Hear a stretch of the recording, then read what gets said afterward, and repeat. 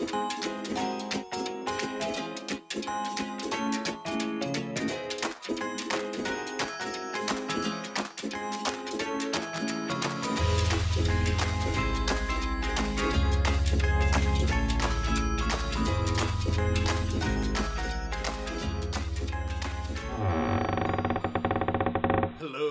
and welcome to What Is My Podcast About? It is Spooktober after all, so you're in for a couple spooky episodes this month, if I may say so myself. I am your host, Peter Akerley, and I am joined, as always, by Matthew Grace. Hello. And Keith Ramsey. Well, hello there. Yep. Alright, that's exhausting. I'm done immediately. Spooky topics, I don't have to talk in a spooky voice. Or a sultry voice, depending on who you ask. That was my sexy intro. I'll save that for Valentine's. I'll do that voice all Valentine's. Get ready, folks of the internet. So how's it going, guys? Pretty good. Kind of sad, actually. Why are you sad? Well, side note, my car that I've been using for 14 years finally died. Oh no! On a happier note, Peter Parker's Parker walk right past that. We're gonna walk right past that. I don't want to live in the sad world. So we're just gonna park her there and move on to Peter Parker. Side note, before we get into the podcast, open auditions. Literally anyone who wants to be a part of this podcast, just send us an email. We'll Only requirement is that your name is Matt in some capacity. some form of Matt. And you have to like puns. But no puns! As Matt so eloquently hinted at, Peter Parker's back in the MCU. Oh, when you said you had good news about Marvel stuff, I thought you were talking about Sony doing the Madame Web movie. That's also a thing that's happening, I assume. But yeah, Peter Parker's back in. Our boy's back. The MCU is not thrown away with the hours of work it put in setting up Spider-Man to be the new leader of the Avengers. I'm just looking forward to them just brutally killing Peter Parker out of the series with these last two movie shows he gets. They do one movie, it's like a big triumphant hero movie, and then they just mercilessly kill him off at the beginning of the next movie out of spite towards Sony. And then moving forward, they only use the Night Monkey for the rest of the Marvel movies. Yeah. The Night Monkey, played by local kind of known actor Tom Holland. That's what his name was. I forgot. I saw the audition tapes. Can never remember his name. It's such a random name, Tom Holland. Yeah, they'll never know. So, for today, it's time for us to talk about it. Our topic for today, this is it. Our topic for today is it. Clarify, I mean the Stephen King novel / the movies based on the Stephen King novel, It. About a creepy clown named Pennywise who terrorizes a small town in Derry, named Derry in Maine. And I've got to say, I am kind of upset with you guys that you actually made me watch a scary movie for this. It's Spooktober, Matt. You have to watch spooky movies. Them's the rules. Dem's the rules. I know. Just, Well, we didn't make you watch the spookier version of the movie. You had to watch the fucking early 90s one with Tim Curry and 1990s Stephen Stephen King's It. I mean, to be fair, scary at the time. Scary at the time. Now more cringeworthy, and I'm glad that I only had the one nightmare and will never have any more. It's your standard B movie now. It wasn't even a nightmare. I just remember it popping up in one of my dreams, and I woke up, and I'm like, damn it. It happened. Damn it! Wasn't scary, just damn it, Tim Curry. God damn it! Yeah, so for those of you who are unaware, it is this book by Stephen King. Oh, God. Stephen King's It. That's what I'm calling it from now on in. Okay. So it doesn't sound like I'm just trying to not refer to it by name. So Stephen King's It is a book / movie about a clown demon monster thing that terrorizes a small town called Derry and murders children there every 27 years and then goes into a slumber to reawaken again and murder more children to sustain itself. And 20 years, you said? 27. 27 years. Okay, the original TV series, the 1990 version, they just rounded up to 30. It's set about 30 because it's not a very strict schedule that he follows. He's also awake for 12 to 18 months at the time. It's very arbitrary. It depends on how much killing he does and all that stuff. Much like a bear. Yeah. It depends on how much killing a bear does to determine how long it hibernates for. Like a giant alien demon bear. Demon bear. Yeah. And so the story kind of takes place over two distinct parts which meld together into one. If you read the book, it fluctuates wildly between these two parts, and if you watch either of the movies or the like TV series, miniseries that was on back in 1990s. It focuses on a story of a group of kids who are terrorized by the clown, who end up fighting the clown and surviving, and then make a pact to come back if the clown ever comes back and kill it for good. And then the second part of the story is them coming back when the clown comes back and finishing it off for good. And can I just say, there needs to be more movies in circulation of just children beating up clowns. There really does. If someone just wants to like It's an untapped genre. make a 2-hour-long video of just kids kicking the crap out of a clown, I would be alright with that. I would support that director. It would probably cure a lot of kids' fears of clowns, actually. Fears of clowns that were likely created by these movies. True. Alright, so, I don't think it makes sense for us to go through point by point and talk about every aspect of the movie, but basic plot line, kids get terrorized as kids by a clown. It haunts them all independently. They come together figuring out they're all having these different visions of this clown haunting them. They decide to work together to fight the clown that's giving them the visions. They learn more about it and also end up fighting, and they believe killing it. And after they kill it, they all come to an agreement to make a pact that if it turns out that they did not fully kill the clown and they ever have to come back, they'll all agree to come back to Derry and work together to finish off the clown for good so that it doesn't kill anyone ever again. Now, there is something I want to go back to talk about specifically from part 1. And this is the very opening, I believe, for all of the versions. Yeah. Georgie, when he gets it or whatever. Little boy Georgie. I still, to this day, the concept of, like, clown in sewer convinces child to come near. Just, it's never stuck with me properly. Yeah. To clarify, in the books, and I'm pretty sure in part 1, remember specifically for the miniseries, but the clown tries to tempt Georgie to climb down into the sewers to party with him. Yeah. And Georgie's at least smart enough to be like, that doesn't sound like a There's fun a whole time. circus down here. Yeah, but I don't know. That's the sewers. I don't really want to do that. And then the clown's just like, alright, well, I got your boat that you put into some water and it went running down the water and fell down the sewer drain. Just reach in, grab the boat, and you'll be fine. And then the kid, in the book, Georgie reaches in and the clown tears off his arm and Georgie dies bleeding out, where his family finds him later and has no idea what happened. And in the 2017 movie, he just disappears as the clown drags him into the sewer as he reaches in. Almost the same where it plays out, just his body's never found. Yes. Is that the case with the miniseries? Yeah, the same thing mostly with the miniseries, except the clown didn't really coax him into the sewer. It was more, he has the boat, he's like, hey kid, I've got your boat. You want it back? And Georgie wants the boat back, but he's like, no, I'm not supposed to talk to strangers, I don't know you. Then Pennywise, or it, is like, okay, I'm Pennywise the dancing clown, and you're Georgie. See, we know each other. You want your boat? You want this balloon? Does the balloon float? Oh yes, the balloon floats. Checks out for me. Then crosses all the marks off my list. Then Georgie starts to reach down for his boat, and then the creepy scene of, and down here, you'll float too! Reachso grabs him, sharp tooth, grin, and then scream, cut out to black. Quick little pause here so that we can all acknowledge, even you in the audience, I want you to take a moment to just think and acknowledge how spot on of a Tim Curry impression Matt does. That was beautiful. Really? It was pretty great, Matt.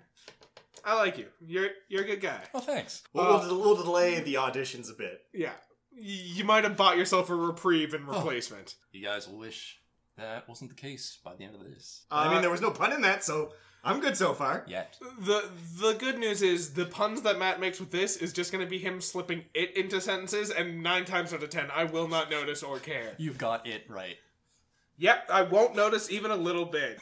Maybe he won't do it at all. Who knows for sure? So, after a whole bunch of shenanigans happen as their kids, 27 years later, I'll talk about the opening scene for It Chapter 2, the movie, because the movie reminds us that the clown's kind of a monster, but the real monsters are the people who live in Derry, Maine. Because a group of hillbillies in Derry, Maine discover 2 men who are in a committed relationship and who love each other very much and decide, not in my town, and kick the shit out of one of the guys and throw him off a bridge to his own untimely demise. And one of them has asthma, and he's like, I need my inhaler. And he's like, no, fuck your inhaler, and starts kicking him. Kicking him in the ribs while he can't breathe, and then they throw him into the river. The other man from the relationship runs down to the river to try and find his beloved, just in time to see the clown devour him as a human being and kill him. At this point, the one person from the original crew, Mike Hanlon, Yeah. discovers that the clown has officially returned and calls all of the other members of the Losers Club, as they were known as kids, to return to Derry in order to kind of fight the clown, as they all made a pact to originally. Now, saying in the movies, the new ones that came out, that Mike discovers that the clown is back is give him a little too much credit, considering Pennywise in big letters all over the goddamn place said, "Come back home!" and just like red balloons everywhere. Yes, Pennywise did not make it difficult to discover that he had come back. No. In his very trademark font, he wrote "Come back home" all over the place. And then, yes, released just a bajillion red balloons. Yeah, you could swing it more of discovery in the miniseries version when Mike found a picture of Richie by a crime scene of a new murder. I mean, that might have just been Richie, honestly. Yeah, Richie seems like the kind of kid who would just leave his pictures everywhere. So yes, Richie ends up calling... Or not Richie, Mike. Georgie. Not Georgie, Mike. Fucking hell, man. Mike calls all of the Losers Club back.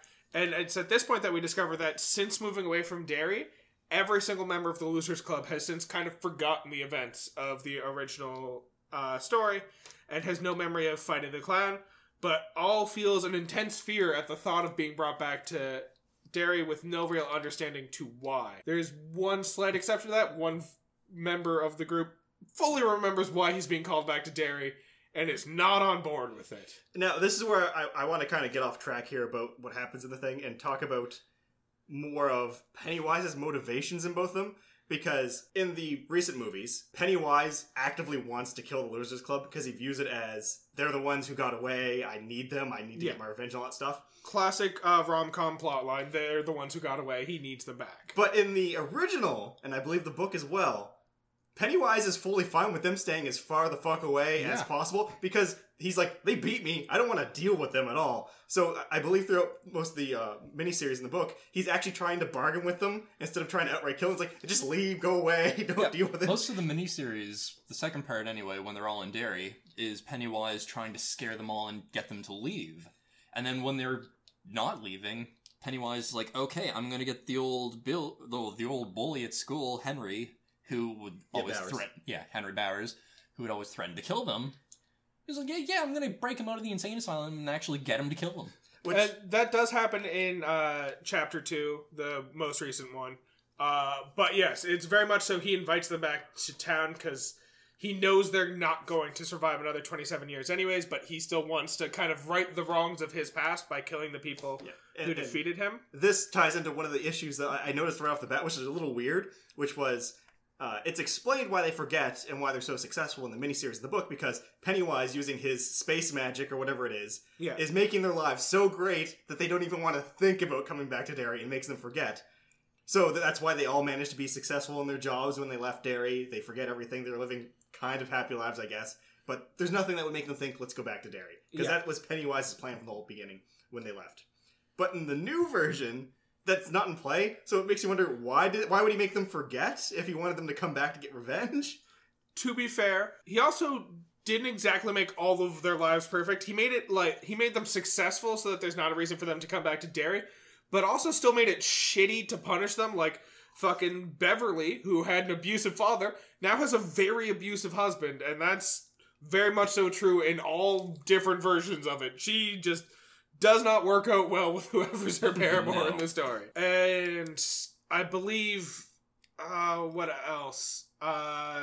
Eddie Kaspbrak, his wife is now very much so a nag, similar to what his mother was. Well, so a fun fact for the new movies too, the same actress is playing his mother and his wife. Oh, that's... Yeah, it's the exact same actress. I did not notice that. But it is implied that he married a woman very much so like his mother, so it's fitting that they did that. In all this time, he gave them successful lives so they wouldn't want to come back to Derry.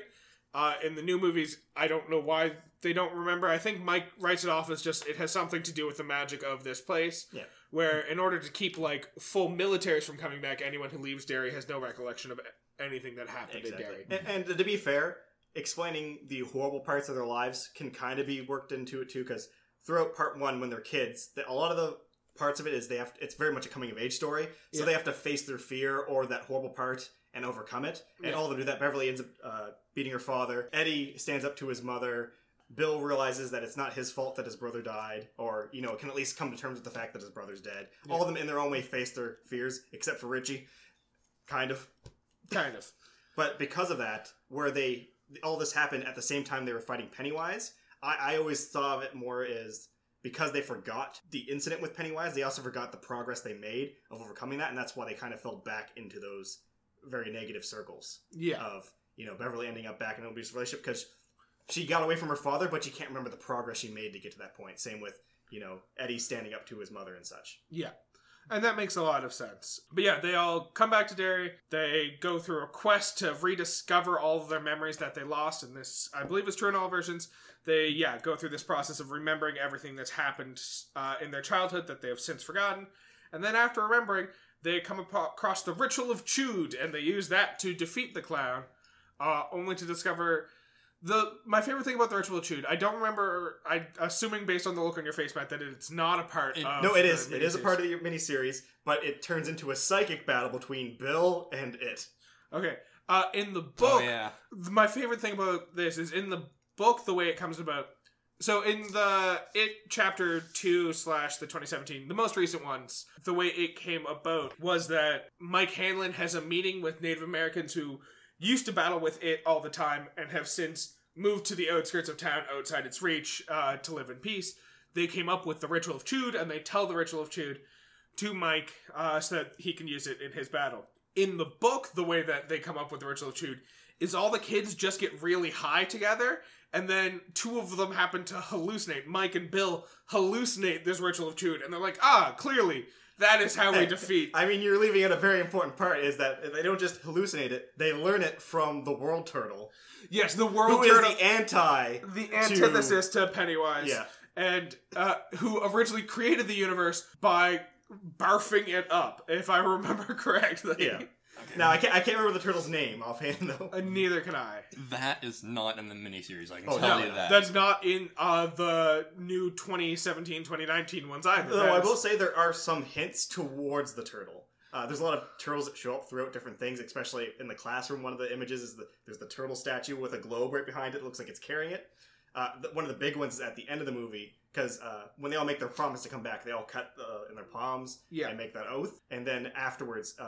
the quarry that they all swim in to wash off all the guck, and afterwards their scars are gone. Yeah. And if you pay attention in the first part of the new series, so one of them mentions when they were younger that, I saw a turtle in the lake, and the lake never seems to be corrupted in any way. So it led to speculation that the lake, or the quarry itself is protected by the turtle, so that when they finish defeating Pennywise at the end of part 2 and they wash off, the turtle heals them. It's just a weird plot line in the books. There's also another plot line where after the kids first defeat Pennywise as children in the books, they can't escape from the sewers, and they keep getting lost, and their minds keep getting corrupted further and further by Pennywise. And then they have an orgy, and everything works out after that, and their minds are purified, and they can escape the sewers after all. I mean, to defend it, Beverly wanted to be all of their first love.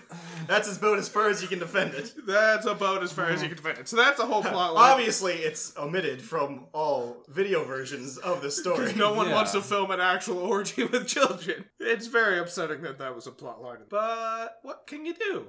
So yes, kids come back, kids fight with Old Bully, because...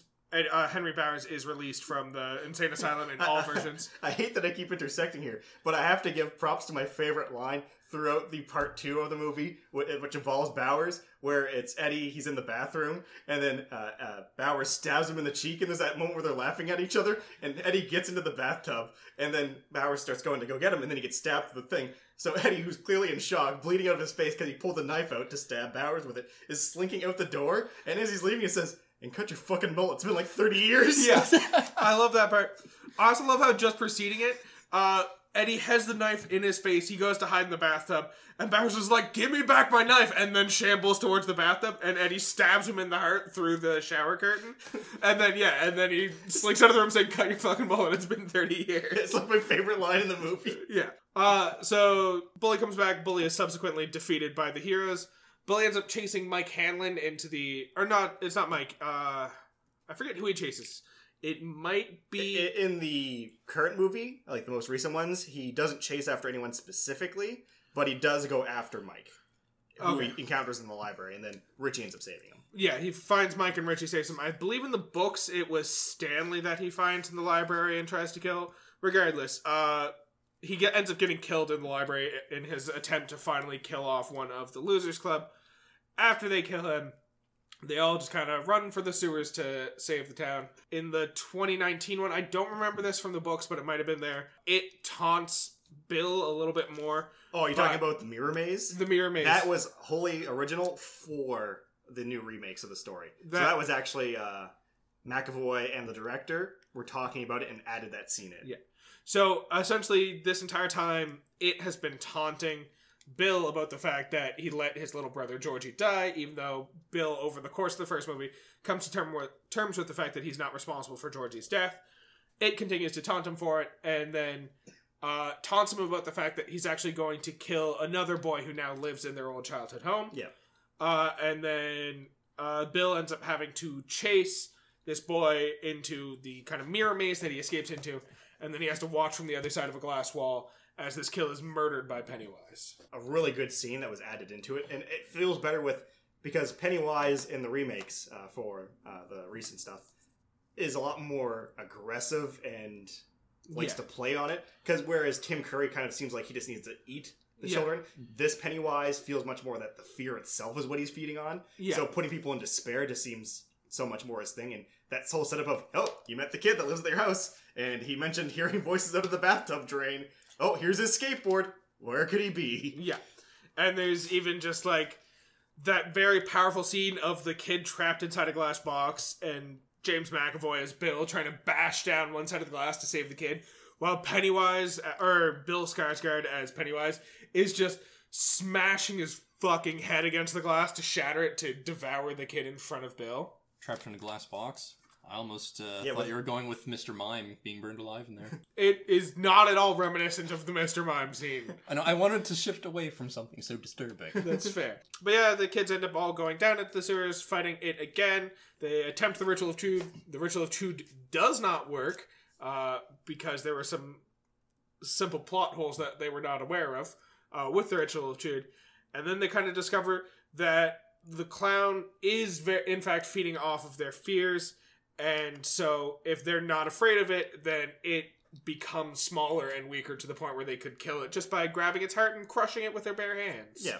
So essentially, in this version, Which is essentially the Battle of Wills played out in a more direct form. yeah, it's in the original. It's more of they defeat it psychically in a battle, whereas in this one they fight it physically to be more cinematic. Which I actually like how this fight played out a bit more than the psychic battle itself. Yeah. A lot of key things happen at this time too. We have the death of Eddie, Yep. which is a big moment. Now for this one, I like kind of how they did it more in the recent remake. Although there's still something pretty cool about, my inhaler's full of battery acid and spraying Pennywise with it, and the power of belief is what makes it affect him. Yeah. To when he, kind of badass, shoves his hand down Pennywise's throat to spray him with it. As opposed to this one where it's like, oh, this defeats monsters if you believe it does. And he has that... He, chanting the mantra to himself to convince himself that the piece of wrought iron fence will defeat monsters. And to be fair, he does weaken it to the point where the rest of the party is able to defeat it because of this, because that belief did ultimately injure Pennywise, because the Ritual of Tude is essentially... Doesn't it only manifest the physical form so you can hurt it and not actually trap it itself? Yeah, it manifests the physical form, and then it is supposed to be a battle of wills once the physical form has been manifested to actually be able to defeat it. Battle of Wills played out more in form of belief than in form of a psychic battle between two entities. And to be fair, I feel like having belief be the ultimate thing that defeats Pennywise just makes so much more thematic sense, where he messes with what you believe to create your ultimate fears and make you face it, and that's what he feeds off of. So being able to turn that back on him by believing certain things can work certain ways. We even get a hint of it in part 1 when the nail gun that they use. Yes. Where he uses the last bolt in it to kill Pennywise Georgie to finally face his fear and realize, oh, you are dead and I can't do anything about that. And when Pennywise comes back up, Mikey goes, no, it's not loaded, but when he fires it, it still hits Pennywise. Yeah. Because Bill believes it can still hurt him. Yeah.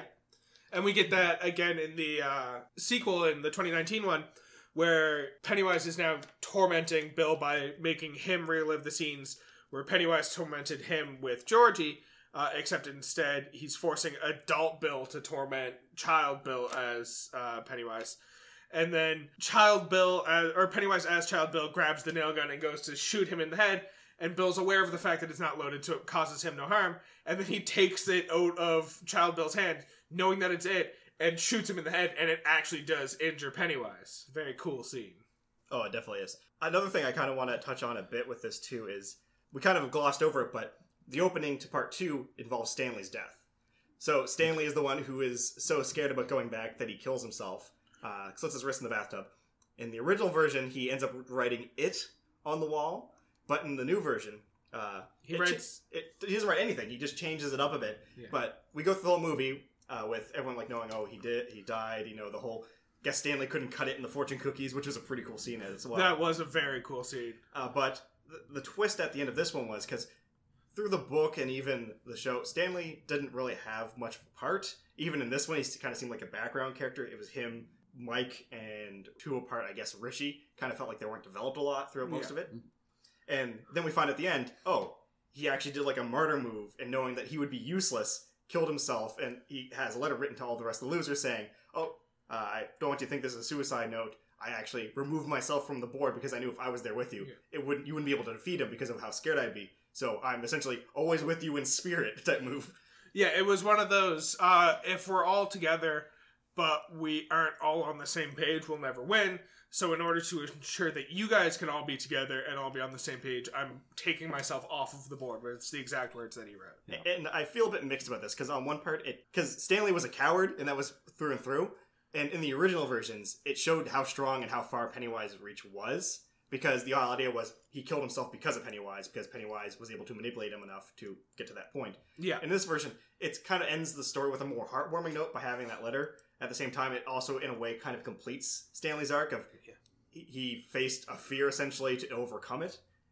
Now, why didn't just go and face Pennywise instead? I can't.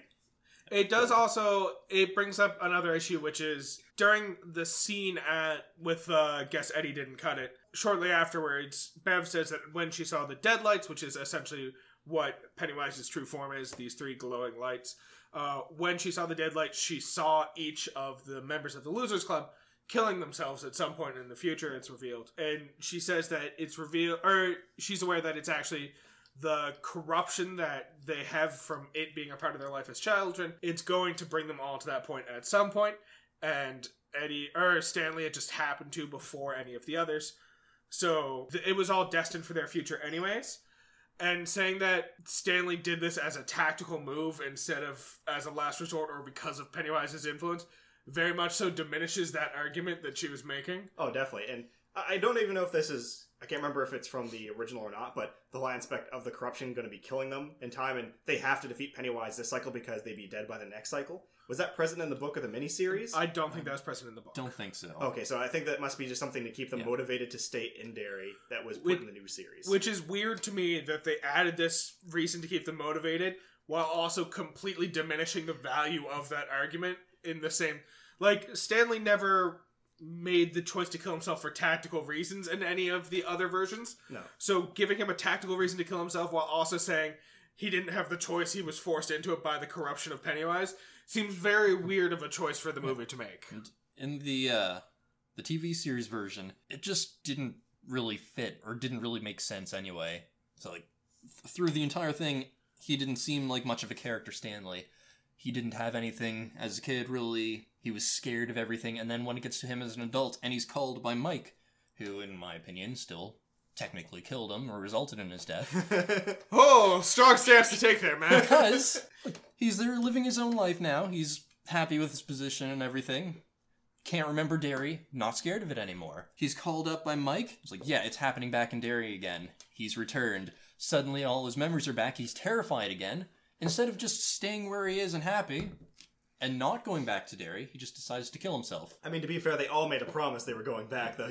Mike was the only person that was holding them to that promise. Yeah. Also, in fact, I believe in the book, Stanley's the one who suggests making the vow and does the cutting. Stanley's the one who starts the pact.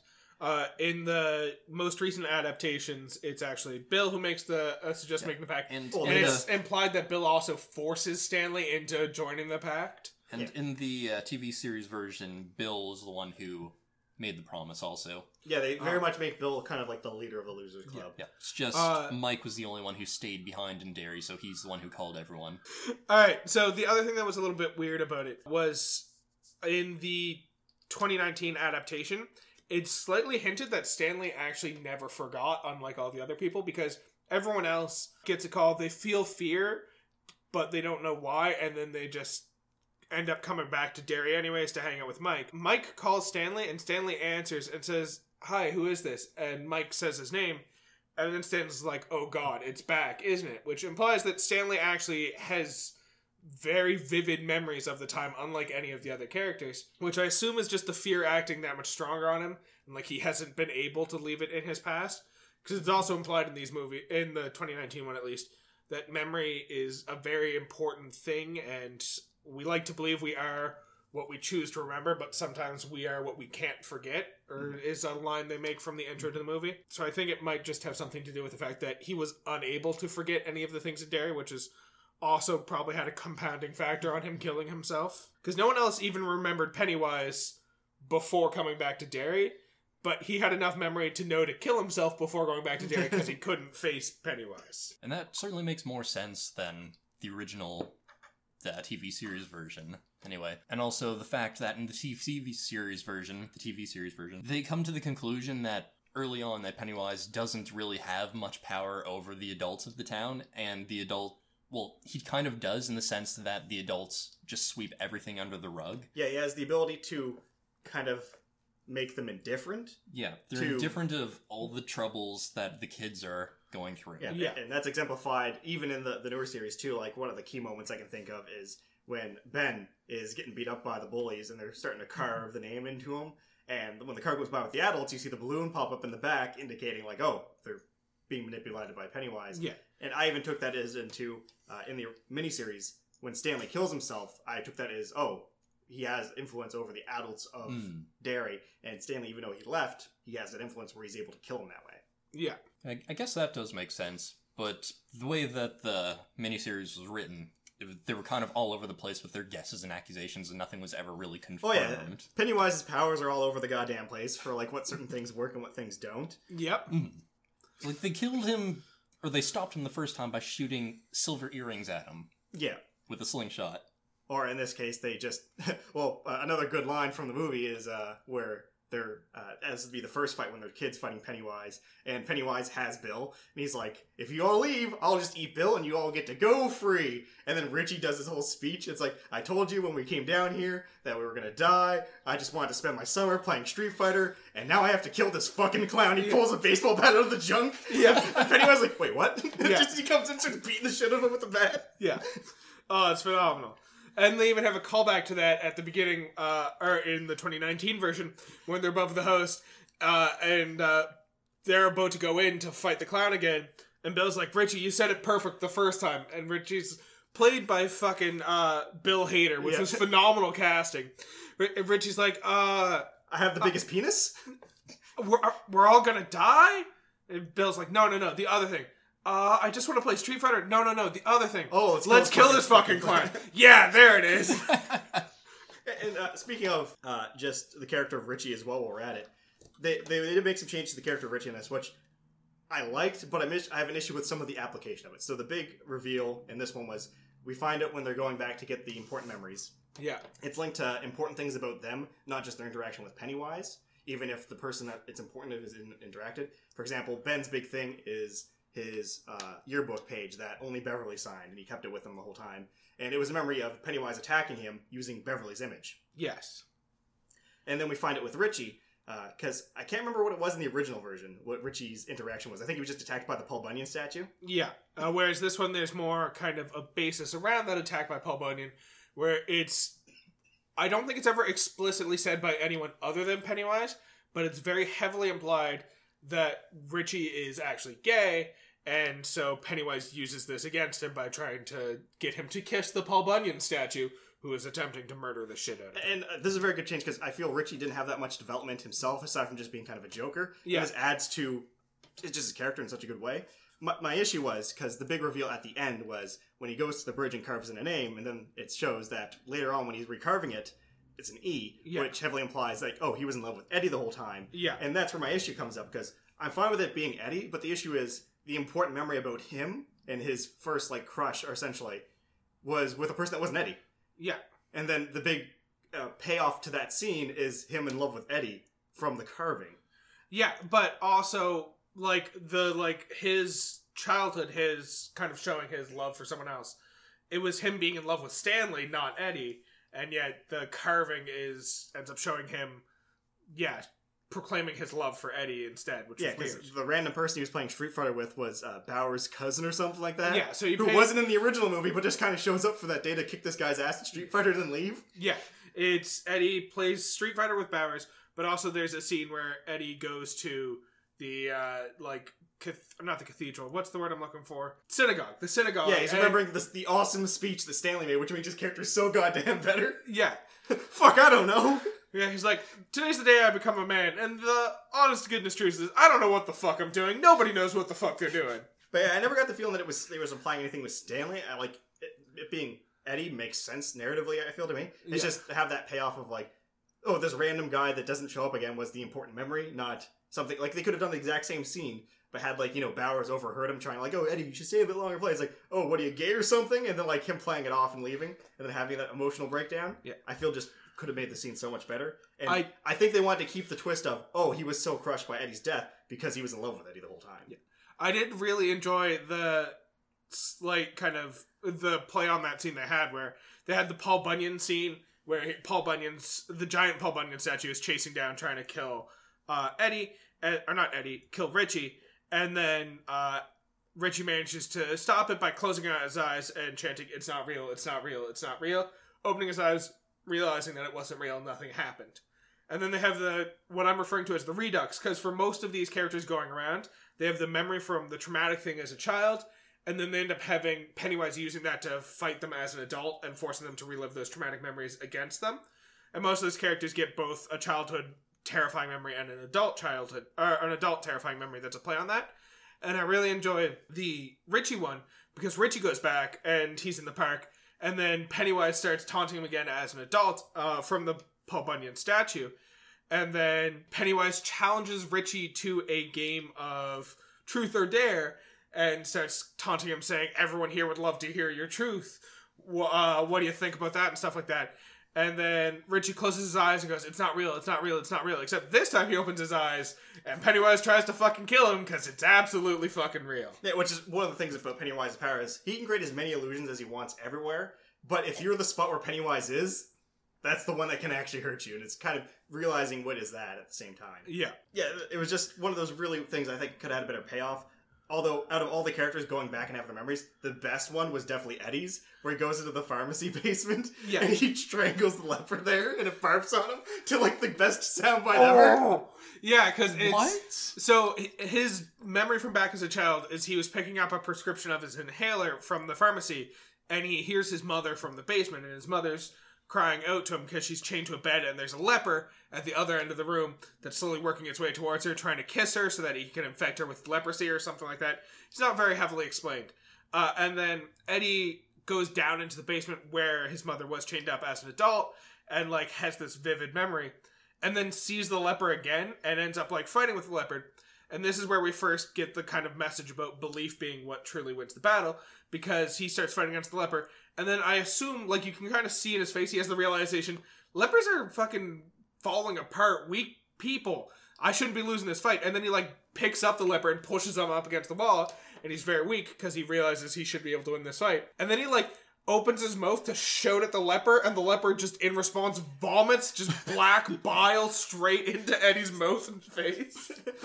Dan, what was the song that played? Because it just played, like, a short part of it. Oh, I don't remember, but it was so good. Yeah, but it just, like, plays, like, this very uplifting song for, like, 10 seconds. It just gets covered in barf. Yeah. And then it cuts to the next scene of him running up out of the thing, and he's trying to get out of the pharmacy, and he's pushing, and it's like, it won't work, it won't work. And the one's like, it's pulled, dumbass. He's like, oh, of course. He's, like, grinning, laughing, and he leaves. Pulls the door and leaves, yeah. I feel Eddie just has so many goddamn great moments throughout this movie. He really does. So that kind of, ever so slightly, now that we've talked about all of the children at least a little bit, brings me to what I wanted to talk about, which was there's this one scene when Bill's running around, and after he's found what he believes his memento to be, which is his bike Silver from when he was a child. Yeah. He comes across the sewer where Georgie got pulled down as a child. And he ends up shouting into the sewer the line, "There's hundreds of kids in Derry. Why'd you have to choose Georgie? Why'd you choose Georgie?" And there's no response at first, and then he starts to get away, and then the clown laughs at him and explains, "I attacked Georgie because you weren't there." Which brings me to my point, which I wanted to talk about how the clown chooses its victims, because it does have some pretty specific criteria for victims if you pay attention. It never seems to go after Henry other than to like try and manipulate him into spreading his cause through more evil. Yeah. It only seems to go after kids who specifically have some sort of like, I don't want to say emotional weakness, but like already have a troubled childhood outside of the clown's influence, and uses that to attack them further. And there's a couple reasons for this. But before we do that, let's just talk about each of these kids and the shit that they've gone through before the clown was a part of their life to show like what was going on. So we have Bill, first of all, who has a very aggressive stutter and definitely gets the shit bullied out of him for having a stutter. Yeah. He also has a brother. Even before Georgie goes missing, he clearly has like a tenuous relationship with Georgie where he loves him, but also just doesn't want to spend all his time with him. He wants to spend time with his friends, and that's kind of hinted at in the second movie at the very least, where he says, "I just didn't want to hang out with you that one day. All right, you got the truth out of me. I wasn't that sick. I could have hung out. I chose not to." And so you get kind of Pennywise sees that there's a kid who's got these kind of instabilities, and also has a way in by taking advantage of that brother relationship right there. We have Stanley Uris, who has a very kind of oppressive father, according to the directors, and also if you watch the movies. His father's a rabbi, and his father's just kind of a general dick to him in general. We also know he's overcome with different fears. Also, brief interlude right here, because this is something I found out while I was Googling a little bit earlier, which was, if you go on the Wikipedia page for these movies, you get one very specific line that fucking blew my mind when I read it. So let me pull it up so I can get it exactly right. For each of the characters, it has a little backstory about like what's going on with the kid's life as it's going on. And then it says for 6 out of the 7 children, it has the exact same line. And I was like, this is a weirdly specific line. Was this something that was like addressed in the movie that I just didn't notice? But for every character except for Bill, while describing the character, it says, on the character of blank, Muschietti spoke of him knowing a situation of despair on top of the terror of it and the fear of heights, to which he also stated, long story short, blah, blah, blah, blah, blah. And it has that exact fucking line of words for every single character. And it's like, was there a big thing I didn't notice about each of these characters having a depth of despair and a fear of heights that I just did not notice throughout this entire film? I mean, there's a lot of stuff like that, like where it takes place in like the whole Dark Tower universe. It's the Stephen King books that all these children have the shine, which explains with their psychic connections and all that. I don't know, it's just a weird thing. Muschietti was one of the producers for the movie, which is... Well, Muschietti was the director, sorry, and his wife was one of the producers. So I'm assuming it's just like they asked the director about it, and every single time the director was like, oh, this character has a profound despair, a overwhelming fear of it, and also a terrifying fear of heights. It's like, that's weird that that's your thought for every single character in the movie. But that was just a weird fucking thing I noticed that I wanted to call everyone's attention to. But yeah, so Stanley is kind of oppressed by his father, overcome with like a litany of fears where he's terrified of fucking everything. We got Ben Hanscom, which is... He was overweight as a child, had other kids in his school literally carve his name into his fucking stomach as a child. Just horrifying. We have Beverly Marsh, who's got just what I'm going to describe as daddy issues, but in the worst way possible, where she definitely had a very non-consensual relationship with her father, is all I'm going to say about that one. We have Richie, who in this movie, at the very least, it's heavily implied and stated by the clown a couple times that Richie's gay, and if we know anything about this town from the intro, being gay is essentially a death sentence if you live in Derry. Yeah, and I believe another thing that comes up too is parental neglect as well, so he's always seeking for attention and approval. He doesn't want to be left alone, essentially. Yeah. We have so that's Eddie. Why he's always trying to make people laugh.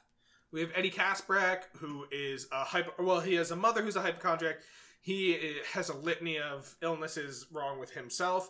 So not only does he have like just a whole bunch of people making fun of him for his inhaler and shit like that, he also has just a mother who's a hypochondriac, and every time there's the slightest thing wrong with him, blows it the fuck out of proportion and makes it so much more awful for him. And she's giving him all those gazebos. Yeah, and just gazebos? I don't remember that at all. You don't remember that line? I don't. When he's standing up to his mother, because the person at the pharmacy says they're placebos, and he's like, and all these pills, they're just gazebos, and he throws it on the ground.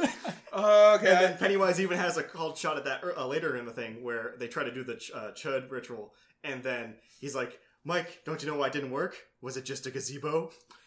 I remember that line. I had no fucking clue what that line meant. It was a callback to the placebo thing, where it's like, oh, it doesn't actually work. I didn't remember the placebo thing. And then we also have Mike Hanlon, whose parents died in a fire as a kid, and it's kind of been using that against him ever since by making him believe he caused the fire, and also that his parents were crackheads or something, where at the end of the movie you figure out his parents just died in a fire, and that's just a thing that happened.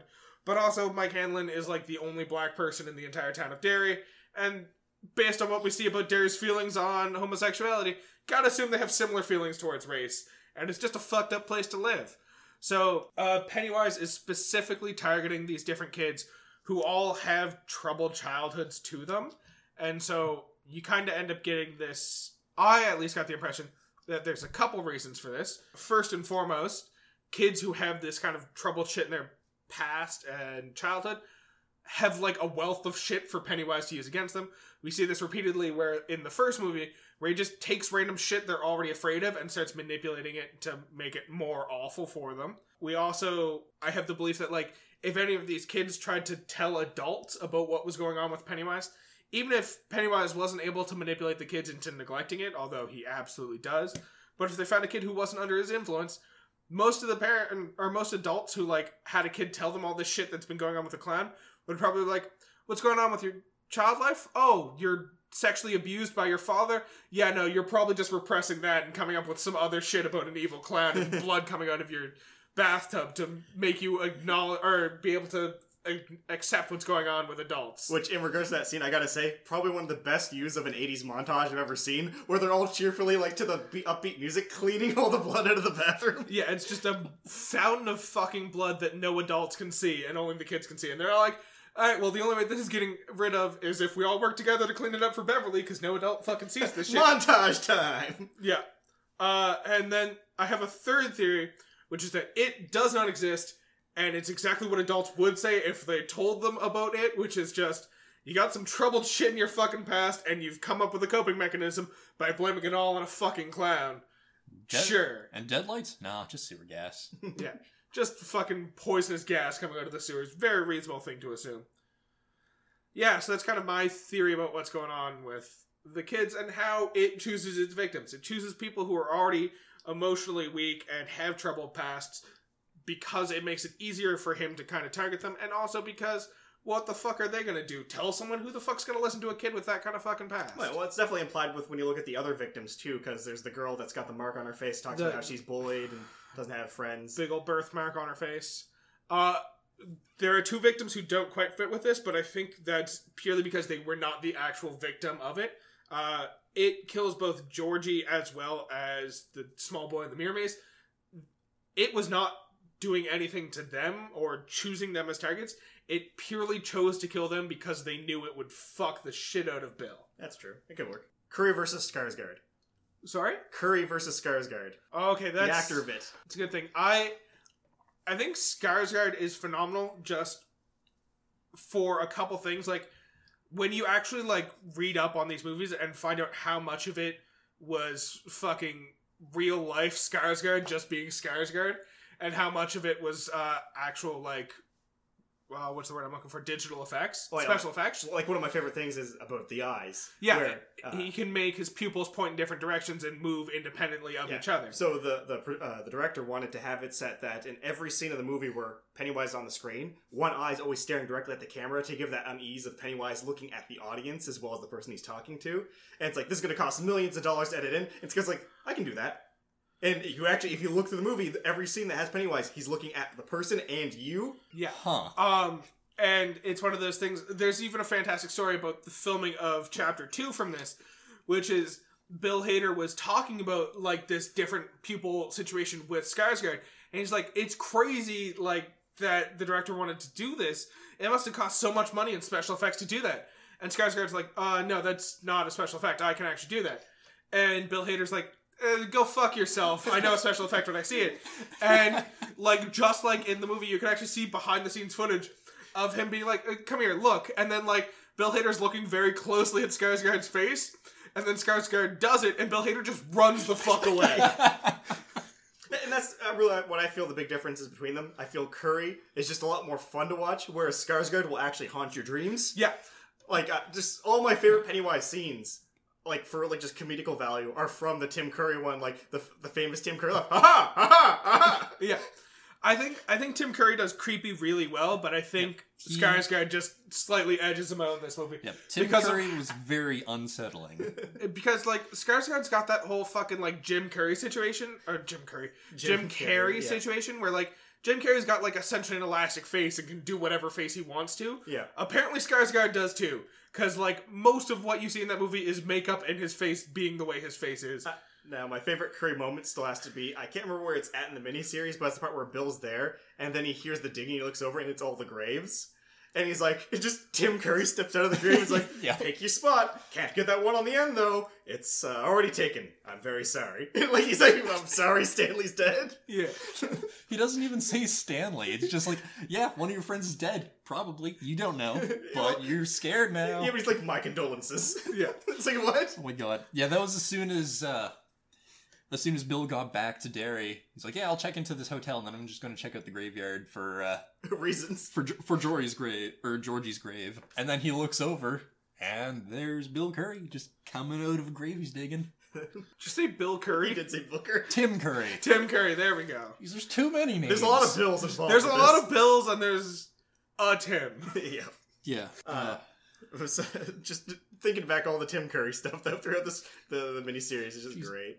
And like his reactions with Richie, his interactions with Richie as a kid was only scared of him in the boiler room of the school when he was sent to get a mop to clean up a mess he made, and it shows up as the Wolfman from a movie they just saw scaring Richie. And shows up again as the Wolfman trying to scare adult Richie when they first go down into the sewers to confront him again. But what does it do to try to get Richie to leave Derry when he first shows up at the beginning of the second part? Richie just goes to the library and Tim Curry is just loud and obnoxious and shouting at him to leave. Yeah, with all the bursting balloons. Yeah. I believe that's the ha-ha pussy. Yep. And with the big noisemaker. Yeah. Now, they do change Richie's fear a bit in this one. They change it that it wasn't the Wolfman that he's afraid of, it's clowns. Which is great because, well, something we didn't address, but throughout most of the first movie, there's secret Pennywises in a lot of the scenes, which will be someone in the background looking really strangely and grinning creepily at a character while something creepy's happening. When Richie reveals that he's scared of clowns, there's people acting on the stage behind him, and you see one clown hold an animal balloon out towards them, and that's actually played by Skarsgård. So that was Pennywise, because no one else interacts with that clown, and he hears him just perfectly. It's like, ooh, clowns, is it? Yeah. Also, there's a lot of other scenes, like, for example, in the beginning, when George is going down to the basement, when he goes down, if you look at the top of the stairs, you can see the glow of Pennywise's eyes and a bit of an outline of his face. When they're patching up Ben after he was stabbed, and there's the mural behind them, there's a scene there where it's like a gang fight that happened where they rose up against like a crime family. Yeah. And you can see Pennywise appear under the wheels of one of them, but he's not there before. He appears partway through the scene under the wheel, and it's like, oh, showing you, like, if you're paying attention, Pennywise is goddamn everywhere in this town. Yeah. Another thing I quite enjoy that I didn't realize at first is that based on the timing of these movies, Chapter 2 is set in 2016, and it's bold in my mind because so many horror movies have a hard time setting themselves in a modern era just because of the fact that, like, you add cell phones to a horror movie and it immediately stops being horrifying because someone's just like, I'm just going to call the cops from my phone real quick. But, like, they set it in 2016 and they do a real good point of, like, showing that it is 2016 in the movie because, like, at the beginning when Mike Hanlon calls them all, he calls them on some, like, weird old rotary phone, but they all answer on cell phones. They're like, oh, cool, hey, what's up, Mike? And then, like, as they get back to Derry, it just, like, slowly regresses in time, and, like, you don't see a cell phone after that first scene, and it's just, like, kind of like something like somehow Derry's trapped in, like, an era where, like, nobody acknowledges what time it is, thus the, like, fact that a group of adults think it's cool to murder a gay guy in the middle of the streets in 2016. It's open shit like that, where it's just like, they very clearly ground the rest of the world in 2016, but like somehow Derry still feels like it's set in the 80s somehow. Well, I can't remember if it is only in the book or in the miniseries as well, but after they beat Pennywise, doesn't like a massive storm hit Derry? Yeah, so in the book, what happens is a massive storm hits Derry and collapses large sections of the town. Yeah. And it's believed that Derry is dying because the only reason Derry exists is because it has influenced all these people to stay nearby so it doesn't have to go roaming for food. That's not in the miniseries at all. And then in the most recent adaptations, it's not a giant storm hits, it's just this one house collapses in order to kind of show that his corruption of the city, which was contained apparently in a perfect vertical shaft beneath this house, has ended. In the miniseries, it ends really weirdly. For some reason, Bill's wife decides to come to Derry to figure out why he was in such a panic headed off to Derry in the first place, and it captures her for whatever reason. She just stops by a river or whatever, or no, stops at a gas station and it's there just to get her. And so he pulls her out after they kill it after the very weird encounter with it and killing him, because he turned into a giant spider, his quote-unquote true form in that. And you just see the silhouette of them all just punching the spider and pulling out its guts. And it's very weird. To be fair, in all of the renditions of the story, it, in the final battle, takes the form of a giant spider. Well, that's the ultimate enemy of the turtle in the Stephen King universe. Okay. Spiders versus turtles. That boils down the Dark Tower pretty well. Yeah. Well, anyway, he pulls Audrey out, and she's just like a shell of herself. She doesn't react to anything. She's just emotionless, doesn't talk, and he's very upset. She's not getting any better, so they're just finally leaving Derry. He's about to get in the taxi with his wife, and then he sees the silver bike. Yeah. And he's like, I'm gonna try one more thing. Puts her on the bike with him, goes as fast as he can, starts going down a street in a busy road, cutting off traffic and everything. She starts to get her memories back, or starts to come to life again, and then they hug and kiss, and that's the end. Yeah, she's barely there in the movie. She's barely there in the movie. In the book, that's actually very similar to how it actually plays out, except the main difference is in the book, not only does Bill's wife come back, but Beverly's abusive husband also comes to Derry, but he's more so coming there to, like, aggressively bring her back home so she can never leave again. And so they both end up coming to Derry. It ends up influencing Beverly's husband into capturing Bill's wife and bringing her down to it. And then when they're both down in its catacombs, it attacks them both and kills Beverly's husband, but just kind of makes Bill's wife catatonic.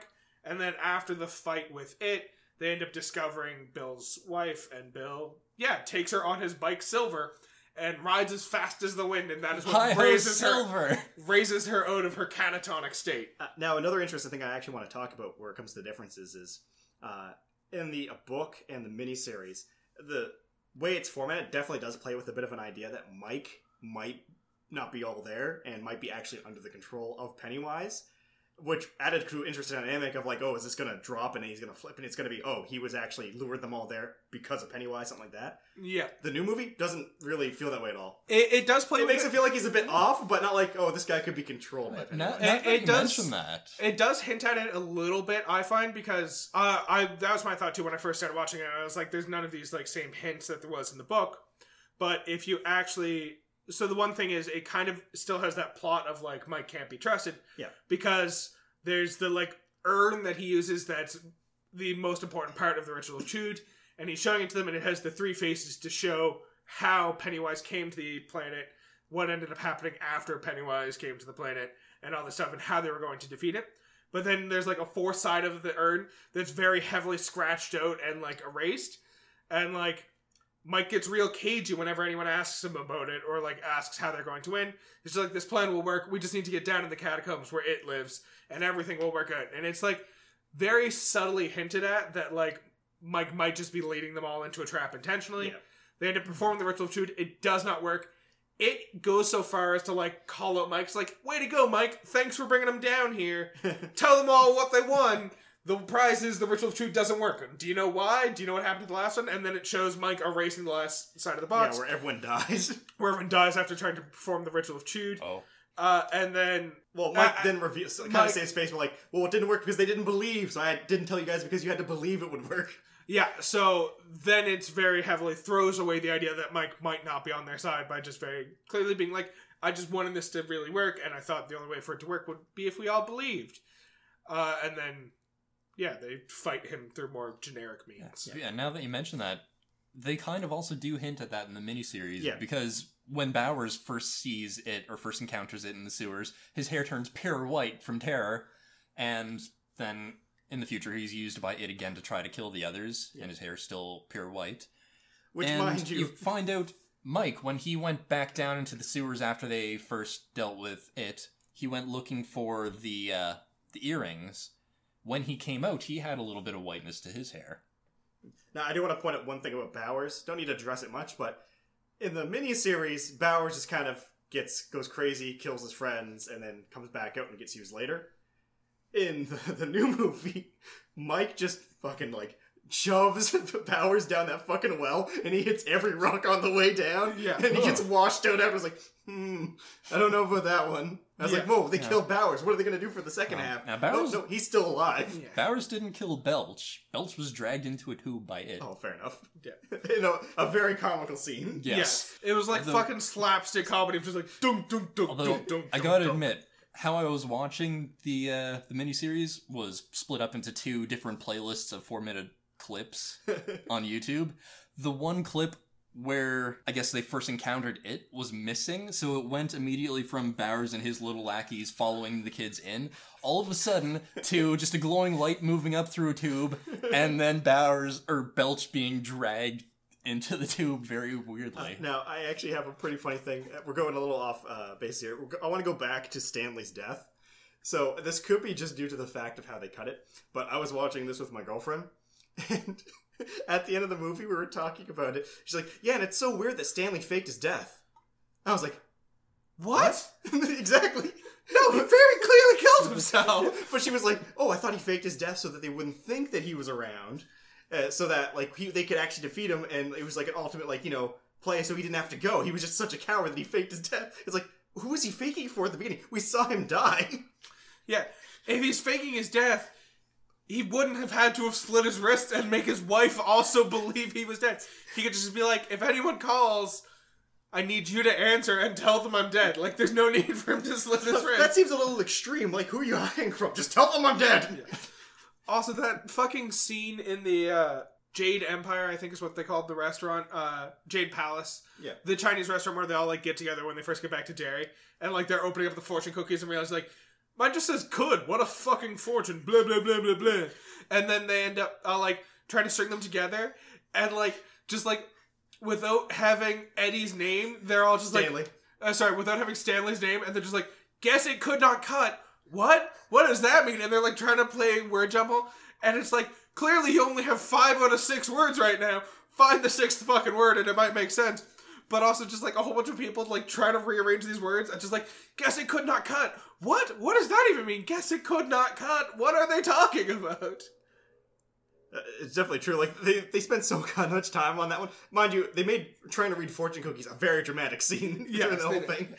Like, although in the miniseries, that was probably the most disturbing part. Oh, the of eyeball part cookies? 1 and 2. The eyeball was in just one, but it looked so realistic. Oh, yeah. And there were various things coming out of all the other fortune Like, cookies. there was definitely some good use of practical effects in the original version. That's definitely true. Not when it first goes back into the drain pipe after first getting hit by a slingshot, though. Definitely not. Now, I do have a very interesting question for you guys. Yep. So, with it Part 1 and 2 recently getting released and being, like, the highest grossing R-rated movies, and I don't know how much you know about the Stephen King universe, Matt, but there has been hints about the species that is Pennywise, of some capacity, still being alive after Losers Club to beat him. Do you think they now move to It Part 3? Do you think they move forward in the story in some capacity? Pennywise still alive? Do I think they should? No. Do I think they will? Probably. Yeah. Just looking at movie companies now, they're milking everything for everything they can. One thing I am actually excited for, though, is the director of the first two, of It Part 1 and 2, has come out and said that now that he's released It Part 2, he's making a director's cut, which is going to be like a 5-hour movie of him telling the story instead of 2 separate movies, all as one super long movie, and he's going to kind of edit it. So instead of it just being part 1 followed immediately by part 2, he's going to do it in the order he would have done it if he was just doing the whole movie as one. So it's probably going to be a lot more like the books and where it jumps around between the 2 storylines, rather than having just the kid story and then the adult story. Yeah, because I think with the original, we find out about Stanley's death pretty early on. So we go through the whole story knowing Stanley's dead, and he's gonna like not make it when he makes that promise. And it adds a whole bunch more poignance to some of the lines when they're all like talking about it, and Bev says she had visions of them as adults and coming back to fight it. And fucking Stanley's like, "What did I look like?" And Bev's like, you Like look you like do yourself. You look like you do now, but like a little bit taller, I guess. I don't know. I mean, I want to give some credit here.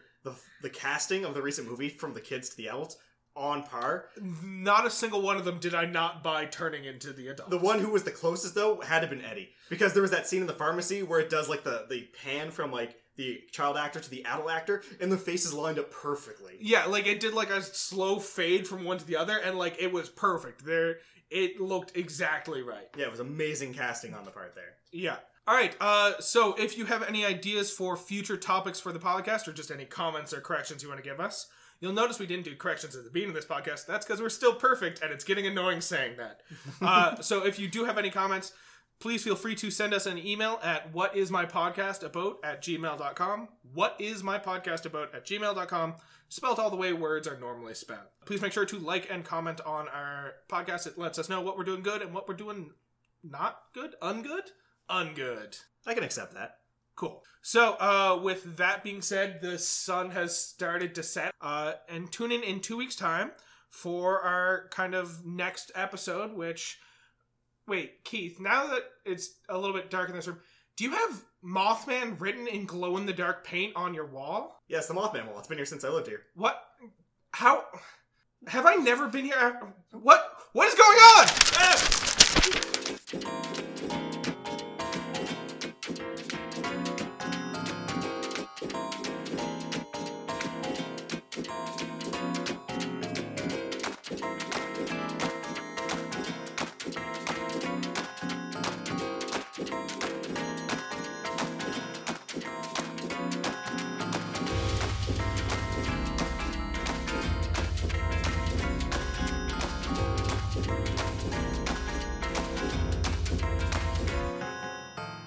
But the real monsters are the people who live in Derry, Maine.